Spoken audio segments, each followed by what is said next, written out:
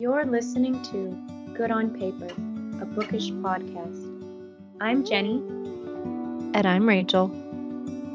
Join us as we journey together into the land of fiction, where the men are brave, the quests are epic, and everything is better on paper. Hi, everybody. Hi. Welcome back. Today we have a special guest that we're really excited to chat with today. We have author Austin Ryan with us. Hi. Yeah, it's so good to see you, Austin. How are you doing today? I'm doing good. How are you guys doing? Oh, good. Yeah, we always look forward to getting to know other authors better. So, yeah, we've been excited. Yeah. So, Austin is the author of Sweet and Magical Fantasy. She is also a freelance editor, and she is very proud of her Norwegian heritage and even has this was something I was excited about. So hopefully everybody else is interested in this too. But anyway, I was excited to see that Austin has like a whole traditional Norwegian dress, and I just thought that was really cool. So does your heritage inspire a lot of what you write? It does. So the first book that I wrote was The Christmas Marriage Plot. That one was, that was the first one that I wrote with the Norwegian heritage, and I sort of didn't really want to. This is probably going to be, because I heard some advice from someone saying that you should focus on what sets you apart from other people. And I was like, well, this probably sets me apart. So I wrote that one a little reluctantly. And then I wrote two books that had nothing to do with my Norwegian heritage. And then my last one now is also inspired by Norwegian folklore. So a little bit different, because the first one was a contemporary. Oh, wow. So you've written in several different genres. Yeah.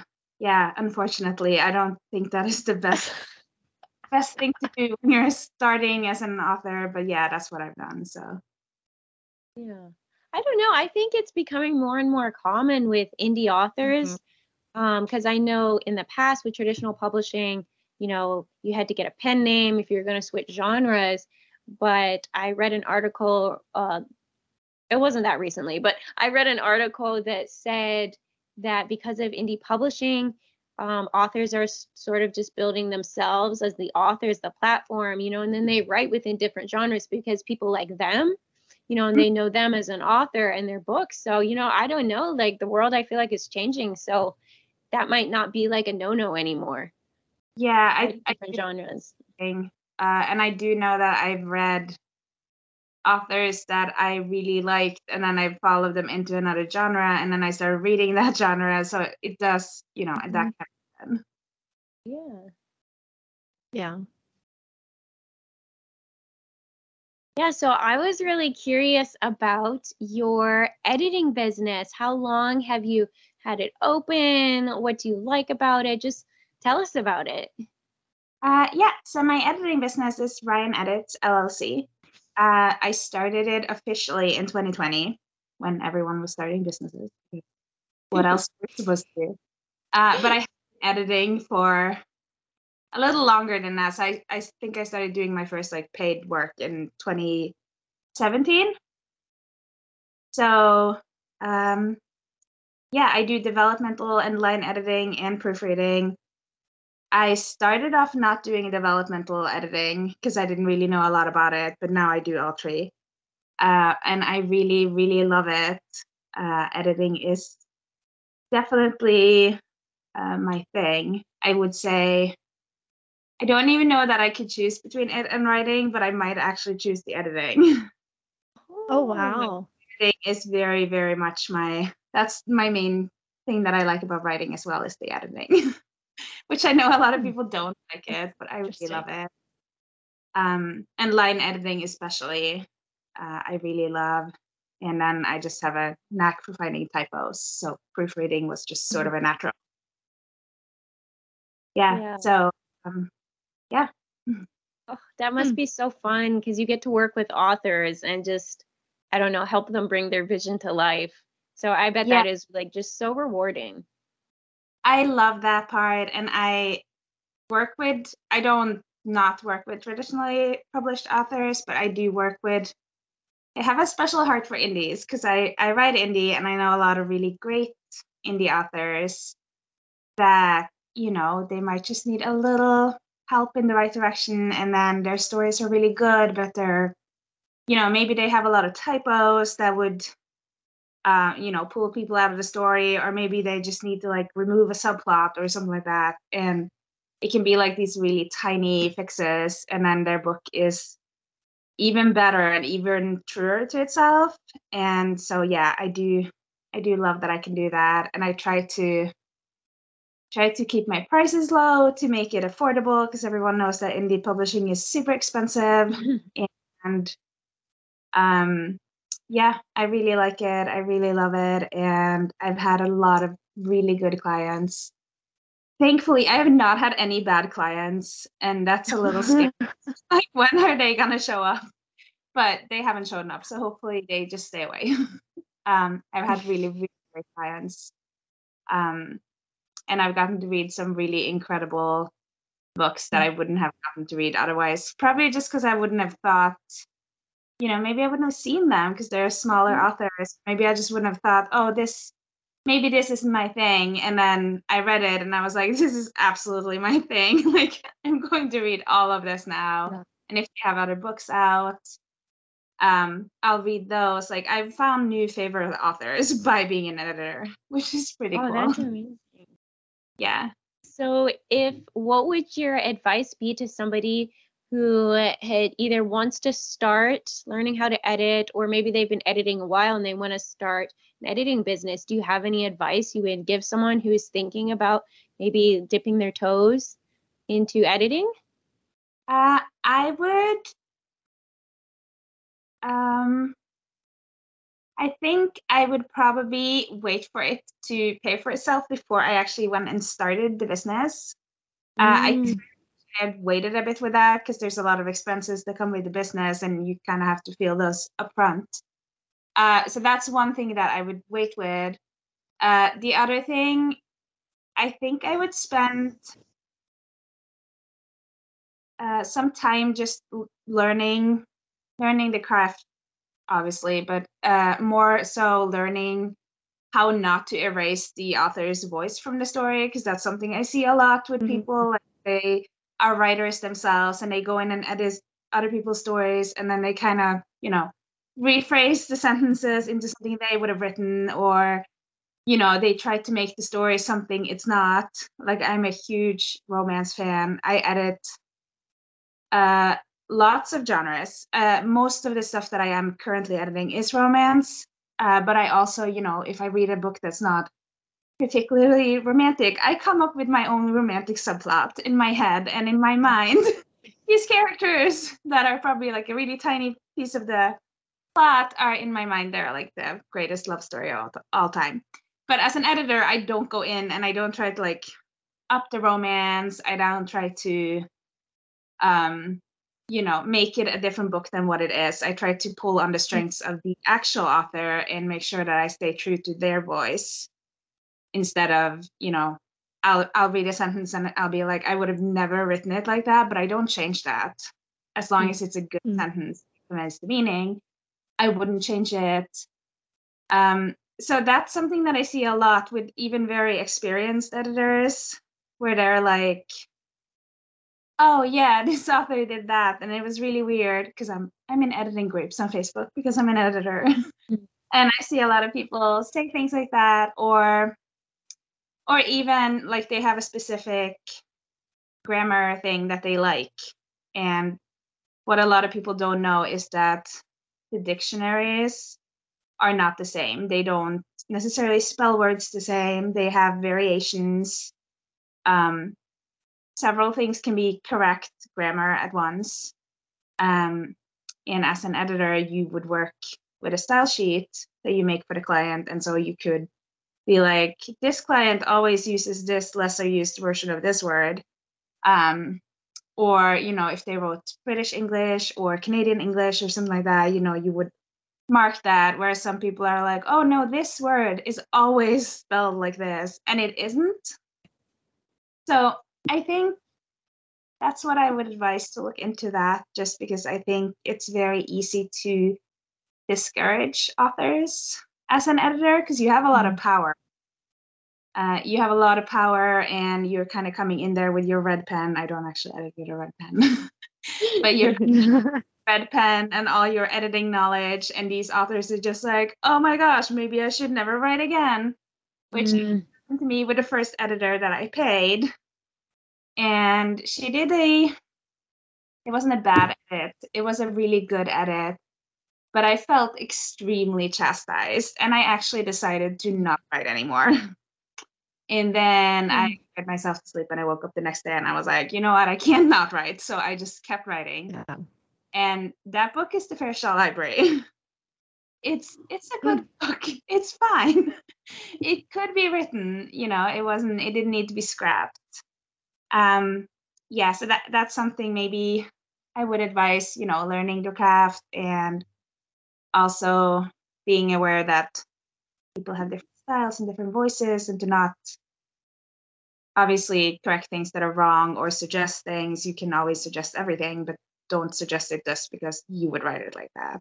Yeah. Oh, that's really good advice. Like, I mean, I definitely know, because I've worked with editors before, and before I choose one, I always do get a sample edit, and definitely tone, like kind of the tone of voice they use when they're suggesting things is something I really take into mind, because, I want like a certain way, and encouraging and helpful, and not that they're saying all good things. They might be having, corrections or other ideas I could use, but the tone is so important, when you're talking to me as a writer. I don't know what it is like an editor. It's just so important that you don't come across of this is bad, that's bad, everything's bad.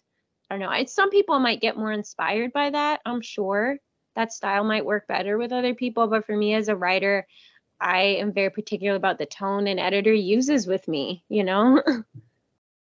Yeah, and I do think that also, the editing relationship is very personal. I've become friends with my editors, and I have become friends with clients, because you spend a lot of time, writing is very personal.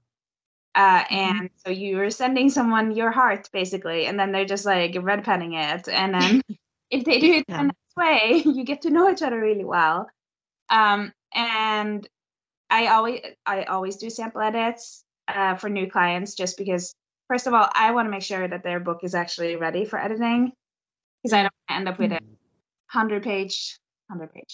100,000 word book that is in like the drafting stage, where it really is ready to edit. Because first of all, that is a lot of work, but also it's a lot of wasted money for the client, and I don't really want to do that. And also, I want to make sure that what I have to offer is what they actually want, because people use, different words to describe editing, like copy editing or proofreading or line editing or developmental editing or substantive editing, or big picture editing. They use all of these words, and they don't all mean the same to all people. And so that's another thing, where some people are asking for a copy edit, they mean a proofread, or some people will be asking for a copy edit and they mean a line edit, what I would refer to as a line edit. And so when I do a sample edit, I kind of do like all three into one, and just 1,000 words. And then if they like that, I'm like, this is what I'm doing. If you don't want me to do this to your entire book, please don't hire me. And generally they do hire me, not always, because again, you need to find someone who works for you and who is giving the kind of feedback that you want and the kind of feedback that you're inspired by. You don't want someone who's going to be extremely negative, unless that is something that you enjoy. I do not enjoy that. Or, you want someone who understands your book and your characters. Like, I had one editor who was editing one of my stories, and the hero is kind of like a little bit of a villain at the beginning. Like, a little morally gray, and I think she just didn't like him. And I was like, I don't know how well this is going to work if you don't like my main character, because like you don't have to have a likable, but you do have to have a compelling character. But this was a romance, so this was the hero in the romance, and so I was like sending it all over, and I was like, is this person really as terrible? Like, do you feel like this is like, is this a major turnoff for you? And everyone's like, no, it's fine. I want to read more. And I was like, all right, maybe I'll just keep him that way. So yeah, you do need to find someone who gets your story and gets your book and gets you. So it's a very personal relationship, which is why if it doesn't work out, then there's nothing wrong with either of you. It's just like everything else. You want someone who can offer what you want and that you that you also like. Yeah, I think as an indie author, because your options for editing are limited, because your price ranges are so much smaller, it can be really intimidating to pick an editor because you don't know, are we going to work well together? Are they, like you said, are they going to try and change my voice? Are they going to understand my characters? So, I mean, it's nice to know that there are editors who really focus a lot on trying to do that well, because it is scary to try and, like you said, give your heart to someone and be like, okay, rip it up and tell me what you think. Yeah. And there are really good editors out there. And I also think there's always scam artists, because there's money in editing. There's actually really good money in editing if you edit for trad houses as a freelancer. There's very good money in editing. And I do think that it's also sometimes something people jump on and they're like, oh, well, it's just reading. I can read and give my opinion. And it's like, it's not, it's a little more nuanced than that. It's not just that. It's also, some people have really great story instinct. I did not have really story instincts when I started editing. I have very good word instincts. So like the flow of the words and the sentences, the prose, that is very much my strong point, and that's where I started. But I learned the other things, because you can learn them. It's just that some people are gonna naturally just know that, oh no, this arc is like falling in the middle, or like, this is too soon for the dark moment. And some people are gonna know that very instinctively.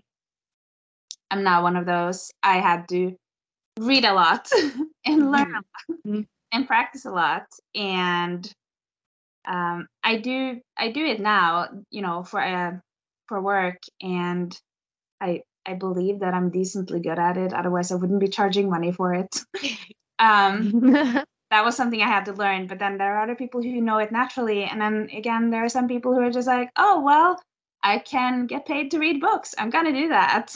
And then they don't necessarily recognize your giant plot hole, or, your repetitiveness, or whatever it is that, we all have things. Mine is repetitiveness. I tend to be a very repetitive writer. And I also I tend to write very short. So I'm an underwriter. But then other people are going to have other, some people are overwriters, and people struggle to get into the heads of characters. So you kind of just want someone who can work with you in the way that you need. Like if you sent a sample edit to someone and they pinpointed all the grammatical errors, but they didn't notice that your main character changed from like a dark and brooding person in the beginning, and then they're like a golden retriever by the end of the 1,000 words, you want someone who will point that out. So yeah, and I think you bring up a good point about, you can get better at something. Like, it's good to know your strengths and your weaknesses, because you can get better at it. Because I'm the same as you. I am a very big prose person. The flow of language is always so easy to me, but I was not good at, developmental thing. And I didn't realize that until I started meeting with a writers group back in 2018, 2019.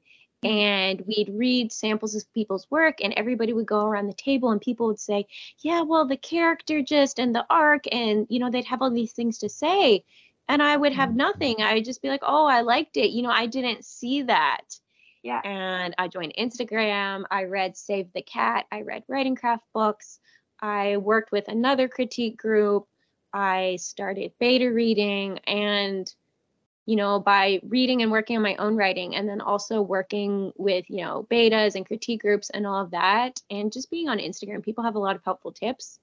I got a lot better at developmental editing, or developmental thinking, I guess, because I didn't start editing or anything, to the point where I think it was last year, I was beta reading, and I felt like, what? I think I'm like starting to get this. And I had one of the people I beta read saying it was the best critique she'd ever gotten, and she had went to school for writing and all this, so she had gotten a lot. And I was really proud of myself, because I thought, I remember there's a time where I could not do this at all. And so I think you brought up such a good point, is if you're not good at something, you can learn it. And I think that's super inspiring to hear, because you're doing it, you're getting paid to do it now. And so that's so cool that you just brought up your skills. And you absolutely can. There's so many. I mostly do books. There are definitely courses, there are classes. There's actually, one of the best ways to learn editing is to get a professional edit.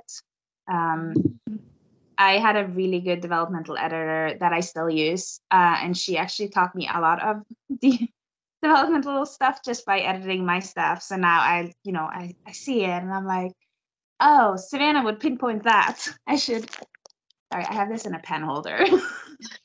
So I would be like, oh, Savannah would say that this was too fast, or like something like that. And so that's actually one of the advices that I got early on, was to get a professional edit, because you do it's very much like a personal writing class. So in a writing class, you learn lots of different things, but in an edit, you get all the advice, but only on the specific things you need. So I really think, even if you can only get, like a part of your book edited, or even like, we don't really recommend using sample edits for that, because they're for, for clients that you want, therefore establishing a client editor relationship. But even if you can just get like a small part edited, like I do, that's actually why I do the mini edits. I offer mini edits, and they're $25 for the first 2,500 words. Did I say that right? Yeah, I always say it wrong. I always say 25,000 words, which is a lot more, and it's not what I'm offering. A lot more. But yeah, for the first 2,500 words, because even though that's only those words, it's going to probably, a lot of your issues are going to show up, because that's about 10 pages, right? So you're probably going to end up showing a lot of your issues, and then you can take the feedback from those pages and work on the rest of the book. And I actually, the reason I did it was because I had a similar 10-page edit early on, and I took the feedback and I wrote it down in a list, and then I went through the entire book to see if I saw any similar issues, and that made the book a lot better. So yeah, I would recommend that, like, if you can, or people, if you have good beta readers, that's also a way to get feedback. I'm not always a big fan of critique groups, just because I do find that there's maybe I've just had really bad experiences, but I do feel like there's very uneducated advice where people are like, oh, you shouldn't be doing that and you shouldn't be doing this, and then in reality it's just that they wouldn't personally be doing it that way, or it's like a style of writing they don't like, or even like some people absolutely despise first person. I can respect that, because I used to also absolutely despise first person. I write all my books in first person now. Just, because things change, and yeah, like even if someone hears something and they're like, oh, well, I really don't like it, but then it's just because it was like a tense they didn't like, or, stuff like that. So I guess I'm very selective about whose advice I take when it comes to writing. And I've gotten really good feedback from beta readers before, so it's not like you can't get it. And I've gotten good feedback from my critique group before, so that's possible. But I also think, if someone is telling you to change the entire plot and kill off that one character, maybe like look at their credentials. Like, do they have any sort of idea what they're talking about, or do they just like to kill off characters? I said, Yeah. Or Yeah. I mean, what genre do they write? I mean, if they write something completely different than you, maybe they write thrillers and you write romance. Are they trying to give you advice like your book is a thriller? So it's just things to keep in mind and just kind of filter the advice you get. Because I agree with you. I've had, experiences in critique groups that weren't good. I'm not in any right now. I like to work with beta readers. And before that, I like to have like an alpha reader, critique partner or two, but like people I'm really close to who write very similarly to me. Because I feel like, if I'm sharing like first draft stuff, I want it to just be that close personal relationship, like more like you would have with an editor. Like I want it to be somebody who's like really similar and has the same kind of story like vibes that I do. I don't know. Yeah, no, I think that's smart. Yeah, so we actually had a lot of questions from listeners for you, Austin. But before we jump into those, Rachel, did you have any questions for Austin? I know we talked a lot about editing. We talked a little about your books. Did you have anything else you wanted to ask? Not about because I feel like we spent a lot of time talking about the editing, which honestly, there's so much I didn't know about it. So I have a lot more respect for it now because I didn't realize how much knowledge went into that. So I'm like very impressed hearing about it. I'm like, okay, this is serious stuff. The only question that popped up in my head earlier in the chat was, since you've written so many different genres and like subgenres, I'm just curious which one you've enjoyed the most. So you've kind of had that experience of writing in multiple ones.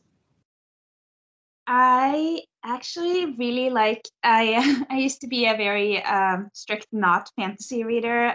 Fantasy is the genre that I enjoy the most when I write. Okay. So That's so funny. Yeah, fantasy romance. But yeah, I didn't actually read fantasy really at all until a couple of years ago. Like my sister and I would talk about books, and I would read all the romance, contemporary romance, and she would read all the fantasy. And I was just like, I don't like fantasy books at all. And then I heard someone suggest to try to write in different genres just to see what you like. So I was like, I guess I can figure out how to write a fantasy romance because it has to be romance. And then I enjoyed it. And that's why 3 out of 4 of my books are fantasy, or, I guess Pirate's Treasure, I don't know if that would qualify as maybe like,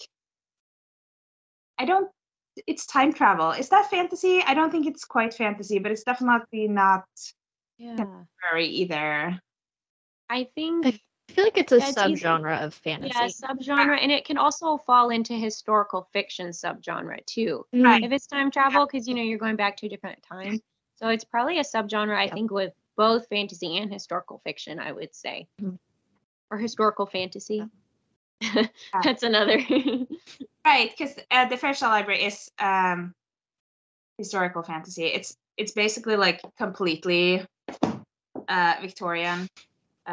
Yes. So it's completely Victorian, but then there is magic. So I did spend a lot of time researching things, and I couldn't put towels in there because the terracloth towels didn't come out till 1848. And this book was... Maybe I do have towels in there because I don't know what time my book is set in. Oh, 48, yes. Okay. They were like brand new, so like they couldn't be in there. That's a fun Oh, fact. that's so interesting. Yeah, and also sugar cubes. I was really sad about that. I wanted to put sugar cubes in and I couldn't. I mean, I have a magical cat, so I probably could have if I wanted to, but I didn't because I wanted it to be super, True. super Yeah. authentic. Yeah. So the Fairchild Library is the one that I read, and that's your Victorian fantasy. It's about a talking cat. That one is super cute. But you've also written, so your first book was that, what was the title of your first book again? That was the contemporary romance. It's The Christmas Marriage Plot. This is probably Okay. backwards. I don't know if you It turn looks good to me, but we'll put all the different, we'll put the titles of your books down. But I Yeah. just wanted to talk about them a little bit before we jumped into the questions because they're kind of talking about the book. So I thought we should give listeners like, you know, a little overview of your books because you have 4. So the Fairchild Library, and then so your first one, which is contemporary romance, is The Christmas Marriage Plot. That's a really short And one. It's like basically a novelette, I think. It's oh, fun. Yeah, that sounds really fun. I think I actually have that one. So I've got a whole like kind of list of books I'm going to read this Christmas. So I've got Rachel's Christmas novella. I think I've got yours. I've got a whole bunch. So I'm kind of getting excited for Christmas now. So I've got all these books to read. But so you have, let's see. And then what are the other 2 books you publish? You have the time travel one. Yeah, that's Pirate's Treasure. That's the time travel one. And then I have The Fairchild Library was the 3rd. And then A Winter Proposal came out this summer. Oh, wow. Okay. Yeah, that one has the Norwegian folklore. Okay. Yeah. All right. So A Winter Proposal and Pirate's Treasure. Those are the ones I also have not read yet. So I'm excited. So we'll put all these down below for listeners in case they want to check out any of your books. But I figured now is a good time to dive into the listener questions. Right. So let's see, what's a good one? Let's go with, okay, so Genevieve wants to know, where do you get the inspiration for your books? It's very random. A Winter Proposal, I got the inspiration from because my friend I went to visit my friend and she had a cat, Max, would spend all his days outside and then he would come into the house at night and he would throw up. And this was obviously great because you don't want anyone to come into your house at night to throw up. But then I said that maybe he was actually, because I had just read First Kiss by Jenny Hickman. So I was like, what if he's a fairy prince?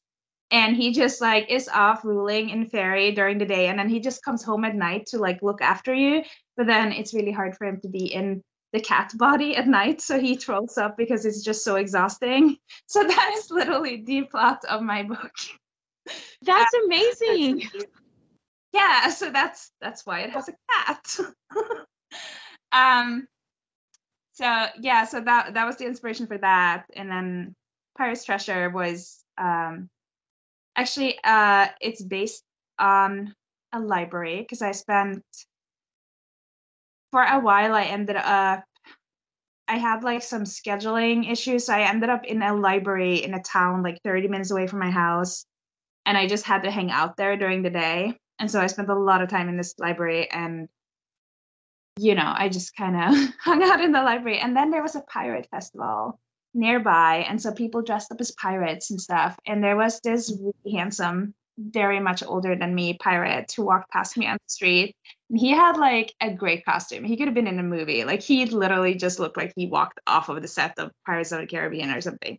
And he winked at me. He was walking with his wife. So, but yeah, he looked at me and I was like, oh my gosh, what if there was this? And also I had a friend who worked as a librarian at the time. And so we would talk about all the random people that would come into the library during the day. And so I was like, what if this librarian was at this particular library where I spend all my time? And then this really strange guy comes in, but he's a pirate and he's from like 1725. And so it changed a bit. So like the pirate actually just shows up in the basement. A lot of seawater and it's a little mystical how he got in there. And yeah, so that's that story. Oh, Yeah, and because she's a librarian and he doesn't know how to read because he's a pirate in 1725, So of course he doesn't know how to read, and he's like, a book brought me here, I have to find a book. So he's trying to learn to read so that he could figure out how to find his book. And she's like, I guess I could teach this incredibly handsome pirate captain how to read, I guess, because I have extra time. So that is that story. Oh my gosh, your inspiration is so like I'm just blown away by like all these like how your brain works when these random things happen. And also these are great book pitches. Like I'm like I need to read this now. Yeah. Yeah. Yeah. And the Fairchild Library was just I think I might have shared that on my Instagram. It's someone wrote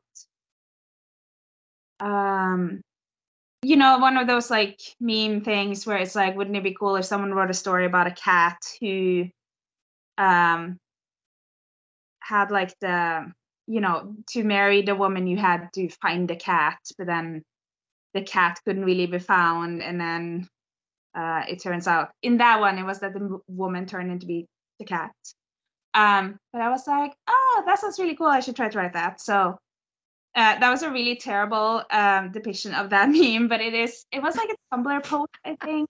Yes. And it's yes. actually, I think The White Cat by Neil Gaiman is written along the same idea. I haven't read his books. I have no idea if it follows that at all, but someone said that in the comment section. They were like, there is actually a book out like this. But yeah, it was about how, like, there was this spinster in this town and someone wanted to marry her, but they couldn't marry her unless they caught the cat. And so the cat was really difficult to find. And so one person figured out that they could, make the cat like them and come to them. And then it turns out that the woman was the cat. So she was basically just like filtering out the suitors she didn't want, which was pretty cool. And that's not quite what the Fairchild Library is. It's more, I just kind of took the cat idea and the woman and just ran with it. So it's about the master of the library. He dies and leaves his only daughter, who is a woman, so obviously she cannot inherit the title. So he leaves her, and she can marry whoever finds the Fairchild cat that has been released at some point. And so the whole town is looking for this cat. And then Frederick Holloway is like a poor dock worker, and he has two sisters he's trying to provide for. And so he's like, I need to find this cat, because with the library comes a lot of wealth and a lot of knowledge and power and stuff. And so he's like, I need to find this cat. And what is the better way to find that but to go straight to the source? So he climbs up this lady's wall to her window to hopefully entice her to, tell him where the cat is. And she is not very impressed with that, as you probably if some stranger just like climbed up the wall to your window and then was just like, hey, can you tell me how to marry you? Because that's not creepy at all. But yeah, so that's that story. And I don't remember why I wrote the Christmas marriage plot. I think I just like was trying to write something Norwegian. Oh, so that's boring. But yeah, so, just a series of random things. oh. Well, I don't know. I feel like the Christmas marriage plot, like the title kind of says it all. I mean, why wouldn't you want to write about that or read about that? That's true. Yeah. Yeah. So Shauna wanted to know, what is one emotion you always hope to give to your readers? I don't know if that looks different depending on the genre you write, or if it's like the same no matter what genre you write, but yeah, so I thought a bit about this, and I think it's hope, because I do write a bit about darker things. There's like the Pirate's Treasure has a lot of themes about abandonment, because this main character has been left a lot, and then she's time traveling and she's being sort of, there's a threat of her being left alone again in a different time and stuff. And A Winter Proposal has some pretty dark themes too. So I think I'm always trying to convey that there's hope, and I think that's it. I love that. Hope is such a good theme.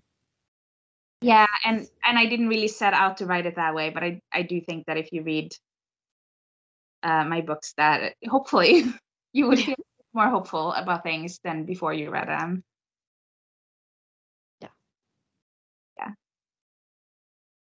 Yeah. There is another good question while we're talking about your books. Is Genevieve also wanted to know how you blend your heritage in your books. So I know you wrote 2 that were kind of very inspired, and maybe that looks different from the contemporary to the fantasy. Like, what was that process like for those books? So I think with the Christmas Marriage Plot, I was trying to write a Christmas novella because the things that I liked about Norwegian heritage in Norway at the time was really the Christmas related things. So I was kind of trying to put everything that I loved about Christmas into this book. And with A Winter Proposal, I actually did the same thing because that was originally supposed to be a Christmas novella. Because I went to visit my friend with a cat on Labor Day weekend, and I was like, hey, I can totally write a Christmas novella by Christmas with this cat fairy theme. And I absolutely could not do that. Tried. And it just kept getting longer and longer, and I almost scrapped it at one point because I was like, I don't think this is sticking together. And then as I was writing, I was like, you know what? I kind of think I want to add in, like the Norwegian folklore, which I didn't touch on in the other book at all. But I was like, I want to add in the folklore, and we don't really have fairies as, like they wouldn't be what you would think of as, excuse me, as the, typical fantasy fairies. We actually have like really short, ugly fairies in folklore. So we kind of have like the short, ugly ones, and they're also a lot of trouble, which fairies. So I added in these stories that I grew up with, and I kind of just, took a lot of artistic liberty and changed them to be about the main character, the fairy that I'm writing about. And in that book also, I tried to make it very authentic, kind of like the Fairchild Library, but then I was a little hampered by the whole magic thing. And so I was like, I'm just going to make it fantasy, because then I don't have to be so very rigid with how much life they can have and what kind of things they can have. And it's still very much, it's about like 1780s in Norway, which was very different than 1780s in the US. I am really big on history. I used to only read historical romance, and I actually study history. So part of the difference was, there was a lot less because Norway is really far north. There were a lot of inventions and stuff that didn't come there until much later. So the 1780s in Norway is a bit farther back, probably for the rest of the world. But so I completely forgot where I was going with that. Oh, that's okay. But yes, I basically just, tried to add in the things that I liked about Christmas that could still fit in that time period, and the folklore, and then it just kind of just took off, and it went in a really different direction than I had planned. But I like it. I'm very happy with it, and yeah. And I also, again, I had it in for several edits, and it came back different every time, and it didn't come out as a Christmas novella. It came out in July, which is not Christmas for those of us who, count calendars and stuff. But yeah, it turned out really good. The only thing I would say that was really difficult about that book, and that also was the big thing that I wanted to put in with the Norwegian heritage was that Norway doesn't have a lot of daylight in winter. Oh. Lived 21 years in Norway, so I'm aware that there is not very much daylight. But writing a book set in mostly the dark, especially when it's like so far back that they don't have proper lighting even indoors, really difficult. I had to look at moon faces because it couldn't be moonlight all the time, you know, because that wouldn't really work because the book passes over the whole month. It couldn't. Yeah. It couldn't constantly be moonlight. There was only sun for like 3 hours in the middle of the day, and then there was like a little bit of light for another 3 hours. And I was just like, can we see his face? Can we see anything? Like, anyone have torches around here? Like, what are we doing now? Like, I have this scene. I want it to be like this. Like, can they realistically see each other when they're standing in this dark hollow in the darkness and there's no stars and there's just snow? Like, how much can we see here? So that's a big thing that I wanted to bring in was like the darkness and the winter. And it turned out to be extremely difficult. And I don't think I would have done it if I'd known how difficult it was going to be. But I also am very happy with how it turned out, but that was really difficult. Yeah. So, Well, it sounds really it's always good. those logistical things that trip us up. What? I just said it's always the logistical things that trip us up. Oh, sorry. Talked over you again. No, I think it's a little delayed because like there was a really long break between me talking and you talking, and then you're like, I'm talking over you.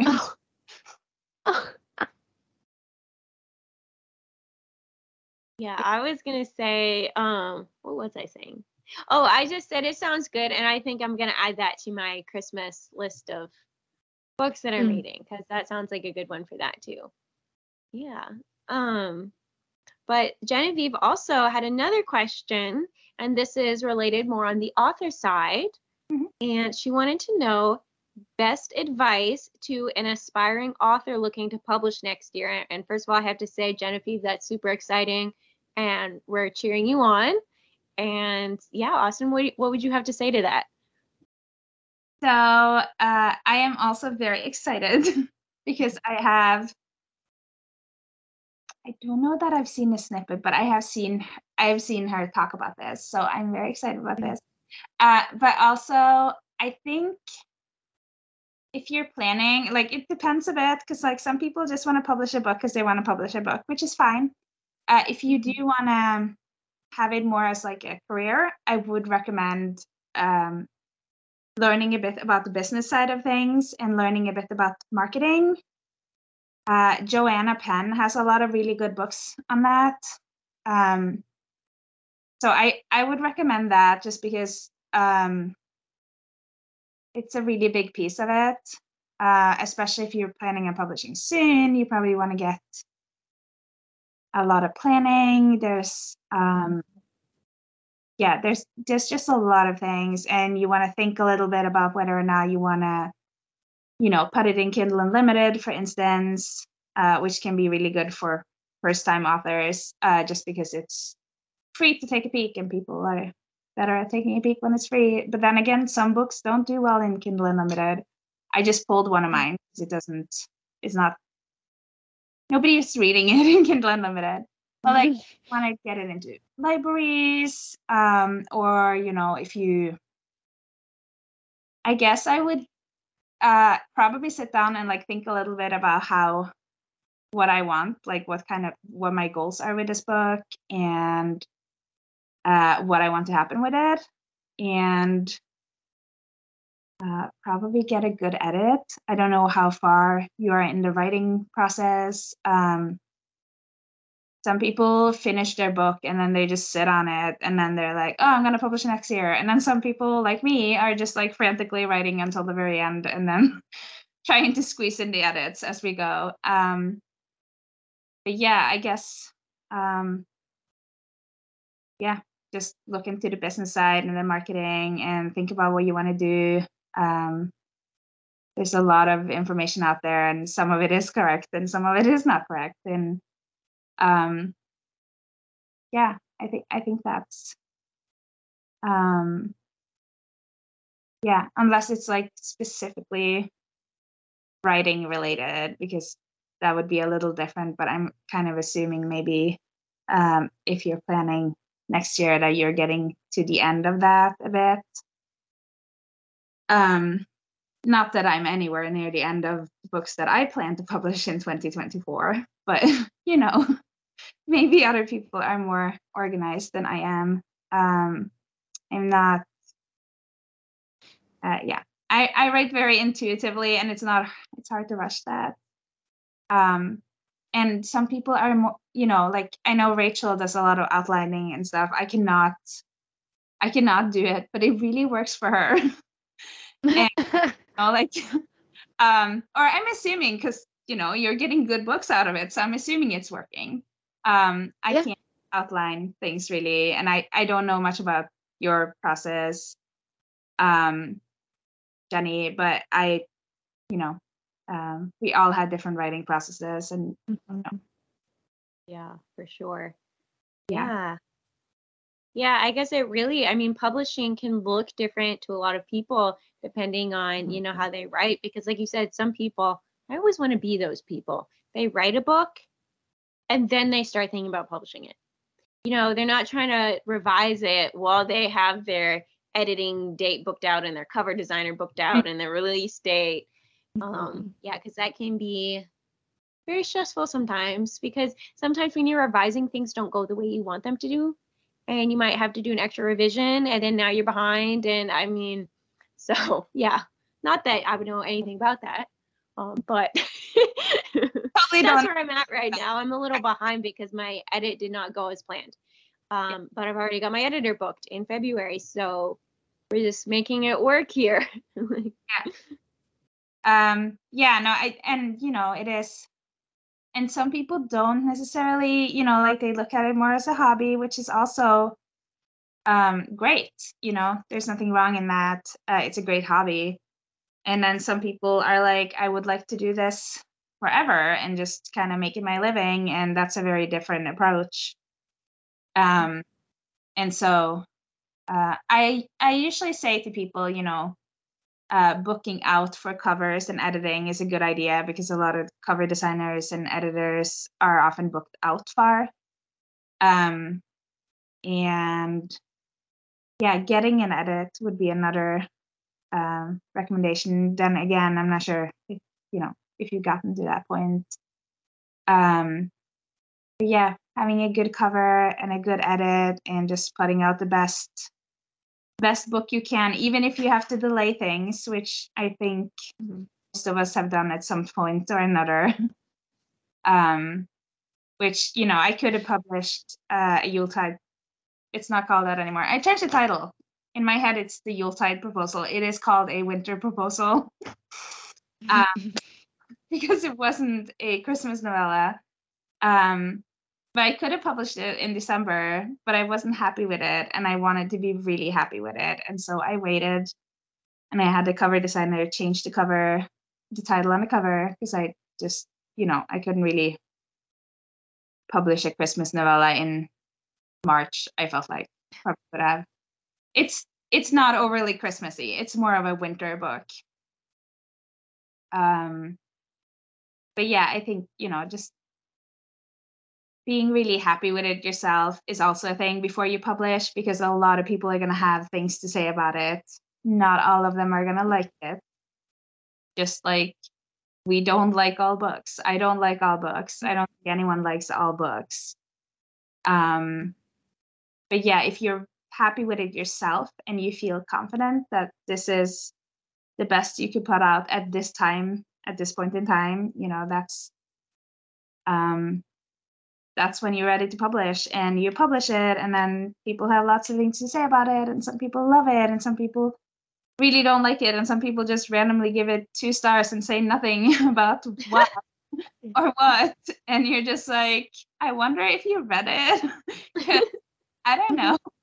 That seemed like a lot of effort to put into the 2 stars. But then some people give it 1 star for very specific reasons, and I don't really recommend reading reviews, because I think reviews are for the readers and not for the authors.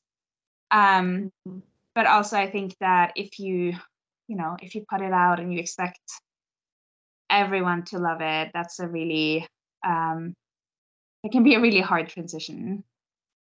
And people read your books and they kind of make them their own because they read them with their own eyes and their own way of looking at everything. And two people might read the exact same book, and then one of them is like, this hero was awful and he was just so forceful and angry, and then the other person will be like, wow, he was so sweet, I loved how protective he was. Like, you're gonna get different opinions. And I think one thing that I think is difficult is when you're not quite ready for that, and you're not quite realizing that when you publish, this book is everyone else's now. It's yours too, but it's mostly everyone else's. Which seems fair because you get the royalties, right? Yeah. True. Yeah, it's got to take what you can get, right? Yeah. Oh, one more thing that I would actually say, if you are looking to publish or looking to write, is to because for me, I know that when I started writing, I was really terrified that someone was going to steal my ideas because they were really good ideas. I don't know how good they were, but I thought they were really good.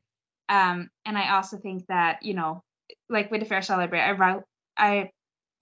sorry, I'm jumping over my words here. The Fair Shell Library, I wrote from an idea that someone else also wrote a book from. I am fairly certain that our books are completely different because it really is not in the idea. It is in the way that you write and in the way that you see it. And so what you bring to the world is yourself, with your own experiences, your own ways of seeing things, and your own ways of describing things, your own angles. Nobody else could have written the Fair Shell Library the way I wrote it. Lots of other people could have written a great book on the same premise. Probably even a better book, but nobody else could have written it the way it is now. Just, when you write your book, you are writing it as uniquely as you are. So you're writing yourself into the book, which is why writing is so personal. But it's also kind of the thing you have to bring to the table that nobody else has, is you and your view on things, which I also think is really important to remember. That you have good things to bring to the world. That's so inspiring. Like, I think I'm getting a little teary right now. Thank you for that, Austin. I feel like that was such great advice for, someone looking to publish. I know really for me, because I'm also going to publish next year too. I don't know about you, Rachel, but I feel like so motivated to write now. Good. Yeah. I'm looking forward to reading it eventually. Yeah. No, I agree with the whole, you could have the same idea, but it's not going to be the same book as somebody else's. Because, I think part of, as you continue writing and you figure out what your niche is, you do kind of watch other authors who are writing the same thing and figure out, okay, what's working, what's not working, what are readers liking, what are readers not liking, if you're going at it from a business point of view. But then even though you might be writing a similar genre to an author you're kind of trying to emulate, the thing you're bringing to the story is you and your voice and the way you present your characters and things. And that's what makes it different. And that's what people will gravitate toward it, is because your voice in it. So I definitely like that piece of advice because I think that's absolutely true. Yeah. No, absolutely. And oh man, I was going to say something about something you said and I forgot it. Don't know I don't. Sorry. No idea what. Okay. I think that is such a great note to end on, because like I said, I feel so inspired. So I hope that our listeners also feel really inspired by your advice, but also everything you said was so helpful about editing. I hope other people are also now inspired to read more of your books as well, because I know I am. And I just want to thank you so much for taking the time out of your day to come on and talk with us. This has been so much fun. Yeah, thank you so much for having me on here. This was great. Yeah. Feels like hanging out with friends, which is the best part of these interviews. Yeah. Yeah, writing is a lonely kind of business, but we got our podcast going. And so it feels a little less lonely now. Yeah. And it really, writing a book and publishing a book it's kind of a one-man show, but it's also not, because you have so many people that work in that. You have your editors and your cover designers and your formatters, but then you also have your beta readers and your friends that just, whenever you're like, I should probably stop writing, they're like, no, you should not. You should probably go and take a nap is what you should. And then you go and take a nap. But just, all the people around you. So writing in itself is very solitary, but I think that publishing is really not, because you just have to lean on all of the people. Yeah. So speaking of friends, Austin, where can we find you? Is Instagram the best place? I'm mostly on Instagram. I technically have a Facebook page that I every now and then remember that I have to update, and then I post like 5 posts in a row, and then I just leave it sitting for a while again. But yeah, I have a website actually too. Oh, okay. So my website is just Austin Ryan. No, it's not. It's authoraustinryan.com, which is quite easy. And then it's also my web editing website, so that's ryanfictionedits.com as well.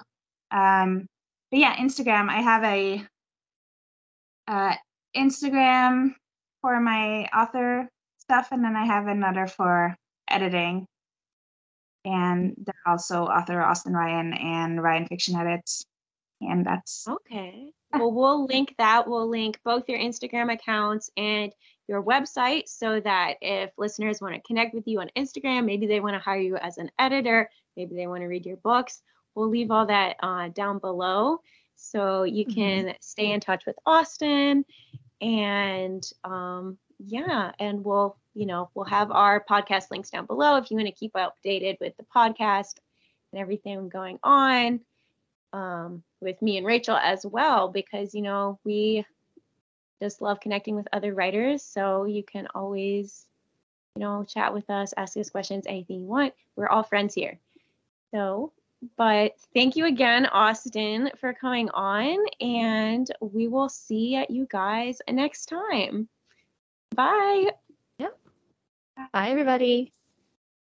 Hey everyone, we have a very special discount for all of our wonderful listeners. Austin has generously given us a discount code just for you that you can use to get 20% off of any of Austin's editing services. The code is GoodOnPaper20, and again, you can use it for 20% off when you book any editing service with Austin. So if you are currently looking for editors, go check out Austin's website, ryanfictionedits.com, and get 20% off your purchase with the code GoodOnPaper20. Hey guys, thanks so much for tuning in. We hope you enjoyed it, and tune in next week for another episode. And if you enjoyed it, please consider leaving a review so that other people can find us, and we will see you in the future. Bye!